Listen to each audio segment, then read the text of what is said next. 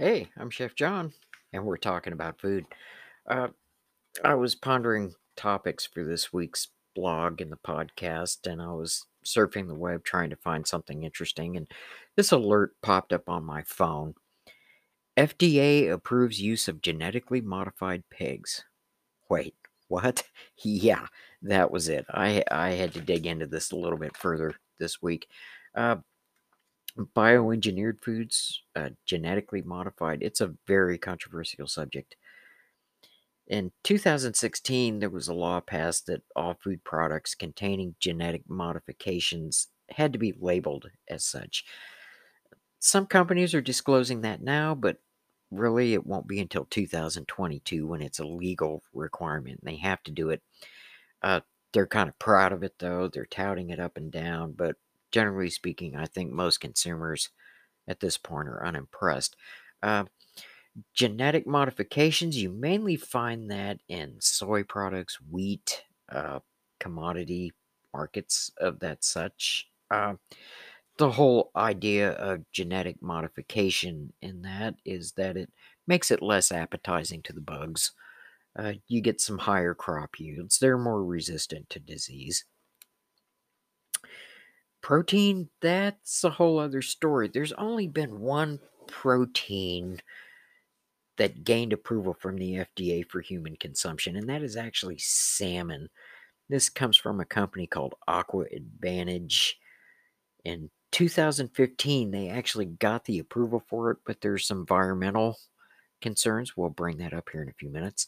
And labeling laws being bandied about Congress, and you know how indecisive our Congress is right now. So the salmon is still, it's not available in US markets yet. This company, Revivacor, it's a Canadian pharmaceutical company, and they developed a genetically modified pig. Now, the interesting thing about this is the first FDA approved product for both food and medical use. Well, we know pigs, of course, are commonly used in making drugs such as heparin, which is a blood thinner, and it's also believed that many transplant rejections are due to what's called alpha sugars. And the use of pigs in xenotransplantation, yeah, say that 5 times fast, which that basically just means using animal tissue for human healing. It's not a new subject. They've been experimenting with that for years. These are called Gal-safe pigs, and they're modified to remove what's called alpha sugar from the cells. Now, alpha sugar, commonly called alpha gal, is believed to be the cause. It's the reason most people are allergic to beef, pork, and lamb. But this is a pharmaceutical company, so it was really reviewed mainly for medical use. But it's considered safe for human consumption. You're not going to run to the grocery store and buy this anytime soon. When it does hit the markets, which could be many years from now, uh, it's only going to be by mail order. Gal-safe pigs are mainly bred just for medicine, and for that reason, there's no changes as far as taste, nutritional value, shelf life, nothing like that changes. So the question on my mind is who's going to eat this? Well, we'll be back in a minute here and we're going to try to answer that question. Hi, I'm Chef John. Thanks for staying with us. Uh, we're talking about genetically modified pigs. So, and the thing is, most people really don't know what GMO is.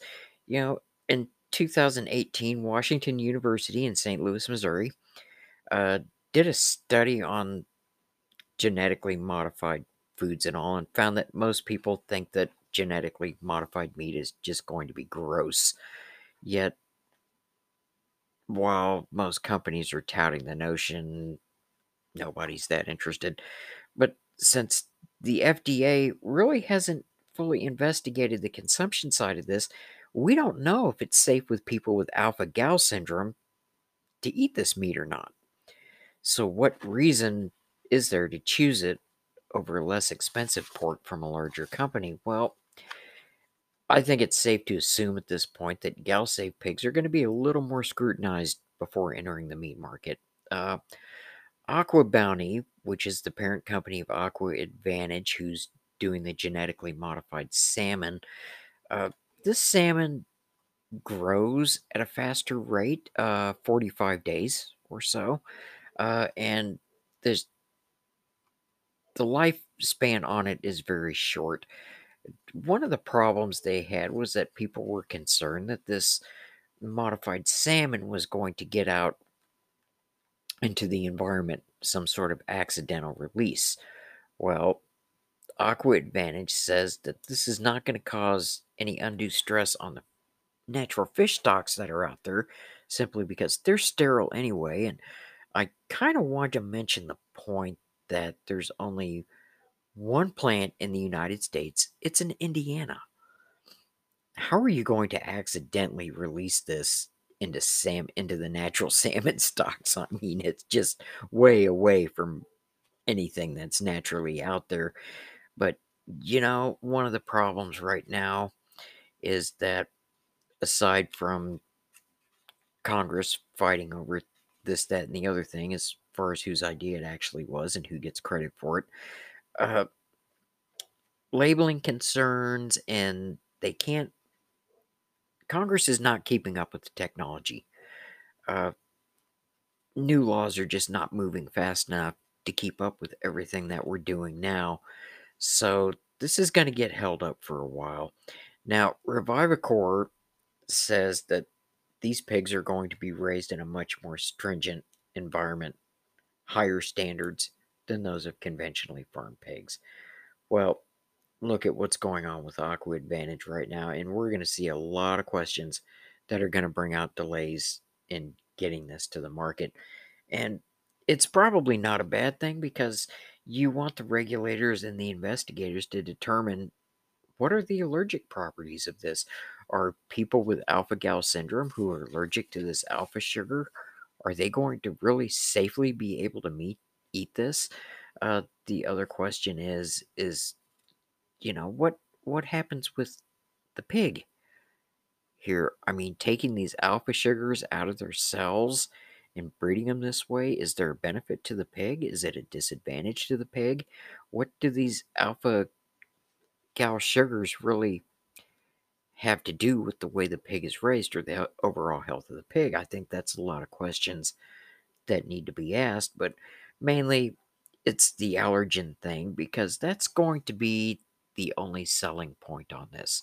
Hey, you might be allergic to this raised pork, but you can eat ours because you won't be allergic to it. And that's really, I think, going to be the only selling point on it. I don't see this as getting really popular. I don't see any health advantage to it. And like I said earlier, it doesn't taste better. The shelf life isn't any longer. So I'm just going to keep eating what I'm eating and not worry about it. Hey, thanks for tuning in. This is the end of season 1. This is our 12th episode, and I want to thank everybody who's been listening and following along with us, reading the blogs, listening to the podcast, watching our videos on YouTube.